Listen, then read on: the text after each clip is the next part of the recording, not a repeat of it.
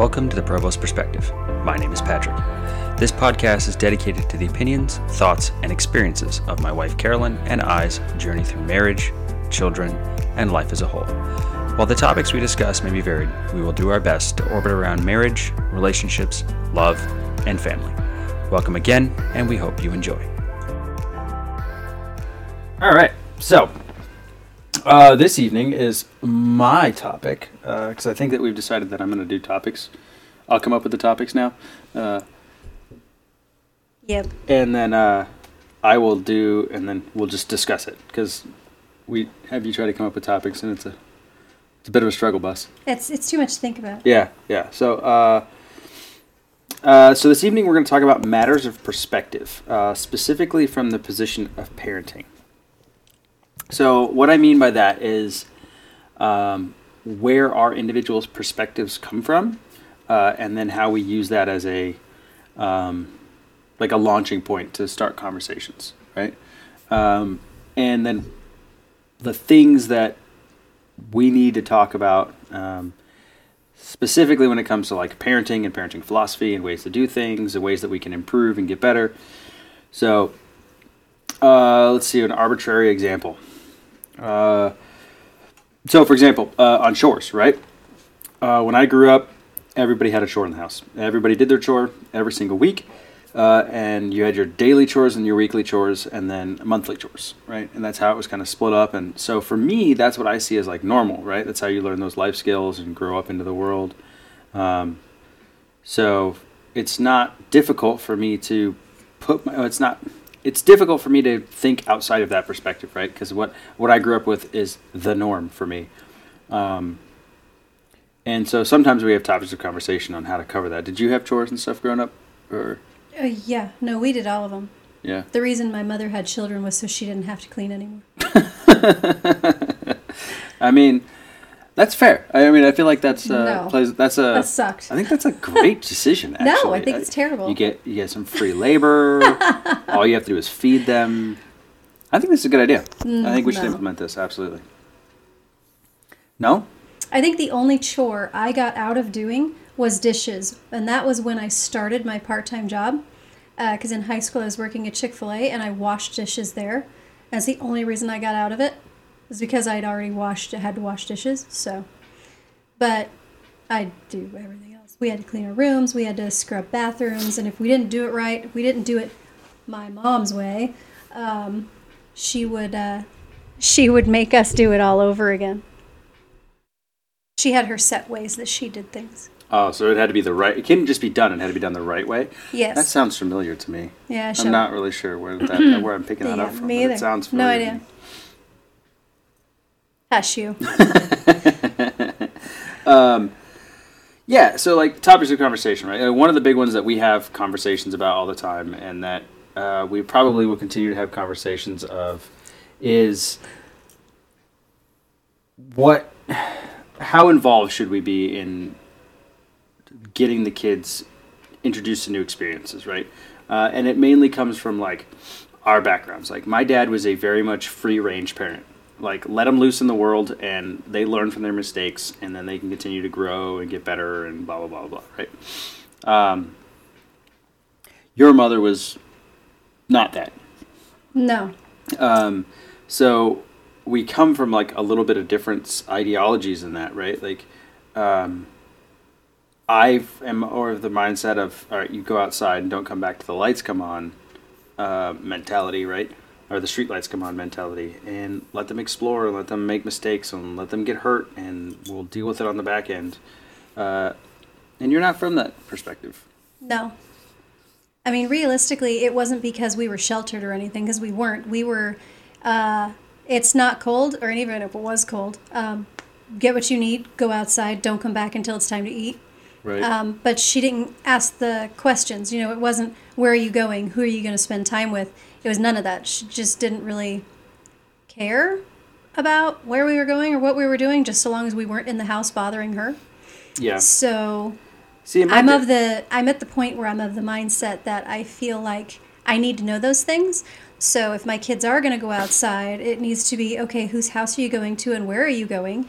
And this is when you need to be back. Make sure you take a watch and, you know, things of that nature. Yeah, and I am of the mentality of, my dad did say, I want to know where you're going, and I want to know who you're hanging out with, and what you're planning on doing. And even if any of those plans changed, it didn't matter. Like, he kind of had an idea of where we are going to be. So if he had to come find us, he knew where to look for us. But that was back in the day when there weren't really cell phones, and there wasn't really a way to get a hold of your kid. And our kids don't have cell phones. So if we were to let our kids loose into the neighborhood, right, like we would have to go chase them down OG style. Especially since nobody has a fucking house phone anymore, so it's not like you can call their friends' parents, right? Like, before I went over to my buddy's house, I had to give my dad their house number so he could call them, right? So there was a layer of protection, but it was also like he's kind of giving us some leash and seeing what we do with it. And we've got worries, the world today is not what it was 30 years ago. No. You can't really let your kid loose into the neighborhood anymore without somebody judging you as a parent. So Yep. how do we balance that, right? How do we balance the world's expectations versus, our, kids' needs as they grow up? Like, and that, comes back to a conversation we've had multiple times, and we'll probably continue to have as our kids grow and we mature as parents and all that other jazz of what is it that we're trying to do, right? Are we trying to raise the next generation of human beings? And if so, what's the best thing for them to do in today's world, right? Like, I can't use the examples of 30 years ago as a guide, because the world is not what it was 30 years ago. It's not even close to the same as what it was 30 years ago. No. When I was 10 years old, nobody was talking about sex. Nobody was talking about doing drugs. No, Like, certainly that wasn't not when I was 10. But now it's common. It's all over the place. It's in music, and it's in TV, and it's, so, like, it's a different world. So what are the expectations, right? And I don't want to put my kids in a bubble, and have them, like, I don't want them to be those weird kids that, like, grow up and don't know how to talk to people and don't know how to hang out with people, and, like, he's just the weird guy at the office, right? Like, what's the dude's name from Office Space? Oh gosh. Have you seen Mike Stapler? Yeah. No. I don't want my kids to be that guy, right? But I also don't want them to be like the kids who think they're far tougher than they actually are and usually end up getting their ass beat, or are like so jaded by the time they're 18 that they can't function as a normal human being. Yep. Like my older brother and your older brother kind of turned out to be. Yep. So, but I don't want them to be so immature that they're making poor life decisions. So, like, where's that balance, and how do we get there? Coupled with... how do you make those decisions when both parents don't agree? Yeah, I mean, I think that's it's open and honest communication, honestly, right? It's stating where it's in the act of any negotiation, right? Because relationship in its core is a negotiation, right? I'm negotiating from my interests and my beliefs, and you're negotiating from your interests and your beliefs, and then we come to some middle ground and compromise and implement it, and then re-engage a little ways down the road and go, is this getting the effect that we want it to give? And if it's not, now what, right? Like, how do we fix that? Yeah, I don't know. I don't really know. So, like, for me, like, I am that push them into the deep end and teach them how to swim type of parent. And you're very much let's get them the swimmies and get them to swim class, and we can slowly walk them into the warm water. And so in between those two, differences, we have to find some common ground and where they're at, Compromise is a big deal. It very much is. And sometimes you're going to find those, like, perspectives where you're like, oh, man, I really think that's the wrong answer. But it doesn't matter what you think. It matters what they think. And then understanding where that other person's coming from and be willing to talk it through, right? And not just outright reject it from its core. Whether you disagree with it or not, like, you really should have that conversation. You really have to have that conversation, especially when it comes to raising, healthy children. Yeah, tiny humans to be big humans who pay taxes and get a job and move the fuck out of my house. Yeah, right. But, like, that's, I don't know. There isn't an easy answer, and it's something that we constantly, I don't want to say we fight, because we don't really fight. But we do have a lot of conversations. Like, we had one. We talk a lot. We just had it about this topic specifically, and some things that are going on in differences in philosophy when it comes to parenting and how we get things executed, and if we think we're doing a good job, and if not, where we're falling short, and how we fix it if we're going to fix it. So you got to kind of weigh that. For kids, they'd crave stability, right? So they want that stable environment where things are normal and they have expectations and they have beliefs. But I am personally a proponent of chaos and letting a little chaos reign every now and again so that you can learn from it and you can experience it, right? But again, I'm not a good example. I had a really colorful childhood. Yes. I put my first set of stitches in when I was 7 years old.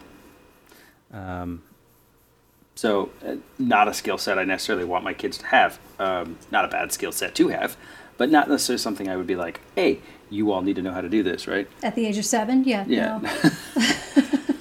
No. But I also don't want my kids to be like the homebodies who are scared to go outside of the door and try new things and explore new things, right? So how do you find that sweet spot, right? How do you come up with that? I don't know, that compromise. And we've worked pretty hard at it over the last 2-3 years or so. Of okay, we'll try some stuff, we'll introduce some stuff. We'll see how the kids do, and then either re-engage as it's a step too far or not too far. My problem is I'm a lazy turd, and I kind of want to stay at home anyway. So right. Knowing that they need to get exposed to life, it's sometimes hard for me to, pull myself off of the couch, I guess. I think a lot to of get the solution. Trouble that a lot of other couples have is not having those discussions. One parent thinks it should be done this way, so they do it that way. Yeah. And then the other parent comes along and they do it their way, and now the kids are getting mixed messages. Yeah, that's super apparent in like divorced couples absolutely. Or separated couples. But if you're going to have that difference of opinion and you realize that you guys don't agree on a specific topic or a specific way to raise your children, then you need to sit down and have that difficult conversation or that hard conversation and come up with a way that you can either, one of you agrees with the other one, or you come up with a compromise to make that work. Because too many times I've seen couples just fighting at each other's throats over discipline, especially. One parent disciplines one way, but then the other parent goes, no, I'm not going to do that. I'm going to discipline this way. And now your kids think, well, one parent's going to let me get away with it, so all I have to do is prep myself for this. And they're getting mixed signals, so they're going to play one side and, Yeah, you start with those. You're going to build resentment, too, towards another parent, and you don't want to do that. Yeah, there's a reason why it's called the mommy-daddy games, right? Like, I'm going to go ask mom, she says no, so I'm going to go ask dad, and he says yes because he doesn't know any better, right? Exactly. Excuse me. So you have to have that unified front, and it seems weird to put it in the terms of like battle, but in a house with multiple children, there are days when it's straight up a fucking battle. Absolutely. Right? Like, I'm fighting for them to put their shoes on and get dressed and brush their teeth or go take a shower or to leave the house and get in the fucking car so we can go to the store. Yes. Right? Like, simple shit that shouldn't be difficult. It's very difficult. It can be. There's other days where it just flows like honey, and it's perfect and it's easy and it's smooth. And what days are those? And then, right? And then there's other days where it's literally like trying to pull teeth out of an alligator's mouth while he's conscious, right? It's just fucking frustrating. But if you're not together and you haven't come up with how you're going to handle it, that causes tension, right? Mm-hmm. And we talked about it in our hard lines and soft lines episode, where if you don't talk about what you're okay with and what you're not okay with, those moments of frustration are going to result in explosive situations. You have to come to an agreement beforehand of, okay, this is how we're going to handle this situation. This is how we're going to deal with it. Because if I say, I'm okay with whapping my kid on the butt, and you're not okay with it, and then all of a sudden I do that, holy shit, that's a fight. Like, that's a big fight. Big problem. Right? Same thing with grounding, right? Like, if I, more to your point, where specifically what you're talking about is reinforcement and, consistency. If I ground the kids, and then the minute I leave the house, you let them have candy and go play video games or do whatever, right? That's usually in this house, it's actually the opposite. She usually grounds them, and then I give them candy. for two reasons. One, I didn't realize they were grounded, and two, I like candy. But and if you don't have that consistency, then it starts breeding that I'm going to pit my parents against each other to get what I want, because kids are manipulative, and it's not just kids, like people in general, right? Like they're little people, so they haven't figured out how to be good at it yet. But people are manipulative. People are going to seek their own self-interests, and but children, you don't want to water that garden. Yeah, and children are no better at that, and you don't want to start that habit now, right? Yep. Like when your kid starts lying, that's the time to stop them from lying so that it doesn't become a behavioral pattern, so you don't have to try to solve it later on, right? Same thing with the manipulation, same thing with the antagonizing thing, and something that we still work at and we still need to work at, because each kid is different and each kid responds to different things a little bit differently, is that consequences actions piece. Right, from that long game stuff, right? If they do an action or fail to do an action, there should be a consequence to that. And if we don't address that consequence, then now we have problems there too, right? So that's stuff that we still have to work through, and you're going to have to work through it as you have 1 kid, 2 kids, 3 kids, 4 kids, or if you're in like a foster care situation and you've got a lot of kids from many different backgrounds, many different experiences. You're going to have to navigate all that terrain to try to figure out what the right way to go is, because it's not cookie cutter. It's not going to fit. Like what works for one kid isn't going to work for another kid. And you're going to beat your head against the wall and you're going to pull your fucking hair out trying to figure out what to do. It's frustrating. And you don't want to compound that process with a partner you don't agree with, or you're fighting with, or you're arguing with about simple, stupid shit that should be simple and stupid, right? Things escalate. Like, for example, I think that a kid should clean his or her plate regardless of whether or not he or she likes that food. You should eat it, you should finish it, be grateful for what you got. Now, if you don't like it, fine. We will do our best not to make it again in the future so as not to upset your palate. Now, can't let that go too far, because then you have a kid who only will eat mac and cheese and hot dogs and never want to eat anything else. And that's not going to fly. And that's not going to fly, right? So, like, you got to eat green stuff too, even though I don't like vegetables. Whereas you're not. You're of that different mindset. You're like, you are of the mindset of they have to try it. And if they don't like it, fine. But you at least had to have tried it. You had to have put it in your mouth. And our kids try to get away with that. They take a little bite and they're like, no, I don't like that. They have to put in a decent effort. You didn't even eat it. Like, put it in your mouth, chew it, swallow it. Like for me, the one food I will never eat ever again is cooked spinach. It's slimy and it's gross, and no way. Fresh spinach, fine. Cooked spinach, nope, I'm out. Won't do it. I'll eat anything else. I will fucking eat anything else but cooked spinach, right? I just don't want to see, and for me with the kids, I want them to understand that it's okay to not like certain foods. Right. And like there's certain foods I don't cook in the house because I don't like them. Like liver. And if like liver or mushrooms, I don't like. Both of them delicious. That being said, it should be okay for our children to learn that there's going to be foods that they do like and foods that they don't like. Yeah. However, they need to not be afraid of food because of what it looks like or how it smells or whatever other excuse or reason they can come up with. So as long as they put in a good effort and try it, I'm not talking like a nibble, I'm talking 2 or 3 bites. By then you should know whether or not you like it. You put in a decent effort, okay, fine, I get it. Yeah. So, and I get that, and I do understand that completely, and I agree with it not from the food perspective, right? Because for me, it comes from the mindset of gratitude, right? Like if somebody makes me something, I need to eat it and show that I was grateful that they put in the effort. Even if I don't like it, I still need to eat it because it's a way to say thank you for providing me food, right? But I also get the other side of the coin, which is why we've come to a compromise with a lot of this stuff. Yes. Is I get the idea of, yes, it's small and it's stupid because it's food, and we have plenty here, so we don't have to worry about wasting food anymore. We've moved past that stage in our life. But we want to encourage positive communication, right? If you don't like something or you're not comfortable with something, I want you to be able to talk to me. And if I shut you down at the table, right, it sets a precedent that there will be other things I'm going to shut you down for. So if it gets even more embarrassing or even more, fear of breeding an altercation, now I'm not going to want to talk about it because I've had this precedent set on something else. Even though it's not related, the situation is similar, and it's similar enough that it's going to stick in your brain, and now you're not going to want to talk about it, right? So, like, Right. especially with the kids getting older, they're going to come into some even more weird things that they're going to maybe be hesitant to talk about. If they're okay with that small bit of friction at the dinner table, and we're open to it, it sets the precedent that we'll be open to other forms of communication that they really need to talk to somebody about, right? Right. So I get that point, and that's why we were able to come to a bit of a compromise on that. Like, I still think they should finish their plate, but I also understand that, it's a battle I lost, right?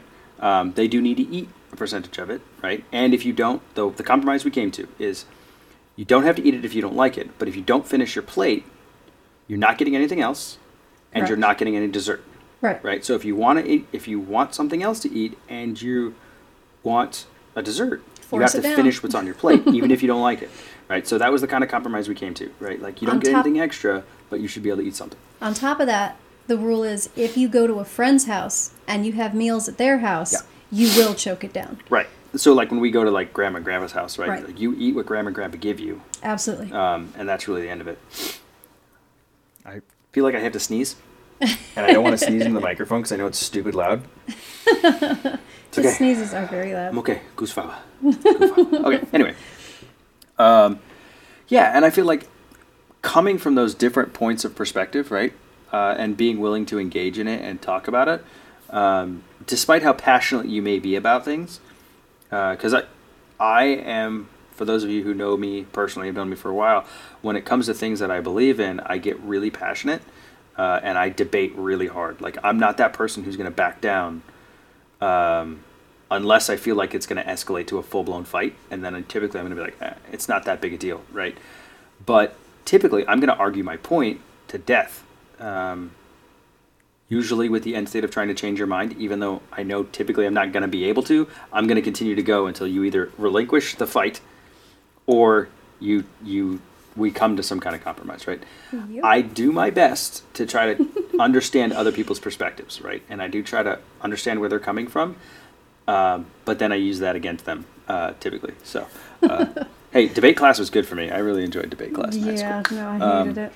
So, I mean, we do have conversations. We have a lot of conversations about all kinds of things in the background as we're learning as adults and how to be parents and how to be good parents, and learning from our mistakes and our parents' mistake and their parents' mistake, taking in context the world, of course.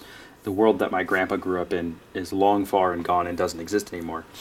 But there's some standards that are going to remain regardless, right? Boys' temperaments, boys' behavior, girls' temperaments, girls' behavior. And there's hurdles you're going to run into. Like, the best piece of advice I ever got was from my grandma. Our oldest son was teething really bad, and we couldn't get him to sleep, and he was cranky, and like the Oragel shit wasn't working, and the what was the pills, the little pills? Oh gosh, I can't remember what those Anyway, were. there was teething pills; those weren't Yeah. fucking working. And we went to go visit my grandma. She was 85 or 86 at the time, Yeah. and she looks at me and she goes, "Put some whiskey in his mouth." I'm like, "What? I'm not getting my baby Whiskey? drunk." And she's like, "No, dip your finger in the whiskey and rub it on his gums. It's not enough alcohol to even come close to hurting him, but it numbs his gums." And I was like, "There's no fucking way that's gonna work." And she it and I got totally into a worked. conversation about it for like 20 minutes, and then finally one night, we're exhausted. We haven't gotten any sleep. We're just done with it. I was like, "You know what? Fuck it. I'm gonna try it." Like a charm. Yeah. It just perfect. And I called my grandma the next day, and I was like, "Grandma, it worked." And she's like, "Of course it worked." She's like, "It worked for my mom, my grandma, my grandma's grandma. Like, everybody has done it, and they're Irish. They'll be fine." Right? Yep. So, I mean, there's the lessons that you learn from the generations past, and the lessons we've learned along the way, hoping to impart them to a younger generation and eventually our kids so that they don't make the same mistakes. Now, it is what it is, right? Like, kids are going to listen. Some kids are going to listen. Some kids aren't. But, as we grow and we love and we learn, hopefully they grow and they love and they learn. And at the end of the day, we can all be a little bit better for it and push that envelope on for a stronger generation, And the end state is just, and I know we say it every podcast, but when it all boils down to it, it's the answer to every single problem you're going to run into in a partnership or in a marriage. In life. And you have to have the conversations. You have to talk. And you cannot raise children as a group of parents without discussing it talking about it and coming to a conclusion about it. Because at the end of the day, if you guys have opposite opinions on it and you can't figure out how you're going to do it, you're going to ruin your kids in the process and then end up ruining your marriage. Now, I will say that you're probably going to ruin your kids anyway, because that's just a byproduct of parenting. But you're absolutely right. You're absolutely right in the fact that if you aren't making your best effort to be the best couple that you can be, you're never going to be the best parents that you could be. And there's a lot of parents who forget that along the way. Yep. They forget that they're more than just mom and dad. They're also husband and wife, or significant other, partner, whatever your terminology happens to be. But you were there first. You're the foundation of that house. And the best example you can set for your kids is how you treat each other and how well you communicate as a partnership. And then eventually that will trickle out to your kids. And they may not always appreciate it, but when they get older, they will. They're going to learn from it, and they're going to learn far more from what you do than what it is you say. Yes. So being a good partner will make you a better parent. And that's the whole key of the whole communication piece, right? Is talk to each other and take the time to have those difficult conversations. Yep. And you're gonna have differences in perspective. It is what it is. Like, you're going to have to find a way to work through them, and it's going to be a little bit different for any person because your ideologies are different. But hey, at the end of the day, it's going to be better for everybody involved if you can find a way to communicate effectively and efficiently. And a quick side note, if you're in a couple or a relationship where one partner stays home, any stay-at-home parent, this does not give you a free pass for that. And I've heard this so many times, especially from my female friends that are stay-at-home moms, that, well, I'm the one that's home, I get to choose the form of discipline. No. That is not a free pass. It is not how this works. Nope. I don't care if you're the one that's home most often. You still need to agree on everything. Absolutely everything. And from the other side of the house, just because you're the man outside of the house or woman outside of the house working outside of the house doesn't mean you get to write it off. You don't get to say, well, she gets to deal with it or he gets to deal with it because he's the one that's home with it. Participate. No. You're an active participant. And the kids will see it. The children will see it. That things are different when you're home. Or when you're home alone. It's different. And they're going to act on that. And they're going to behave that way. Our kids, for example, I'm the one that works outside of the house. I don't let them get away with a lot of things that maybe mom does. But I also let them get away with some things that maybe mom wouldn't, right? So there's going to be differences. But it shouldn't be so blatant that it clearly shows a divide between the two of you, right? I posted today. You don't get to walk away because you don't work at the house. Yeah, marriage is not 50-50. Divorce is 50-50. Marriage is 100-100. Yep, it's everybody dedicated at all times. It's you're in this fight, and you've got to be in it with both hands and both feet. Yep. Otherwise, it's going to fail. And if the goal is to raise little humans who can grow up and pay taxes, right? Then the goal is to create those humans by them modeling your behavior. And that's being as dedicated and committed to that as you are.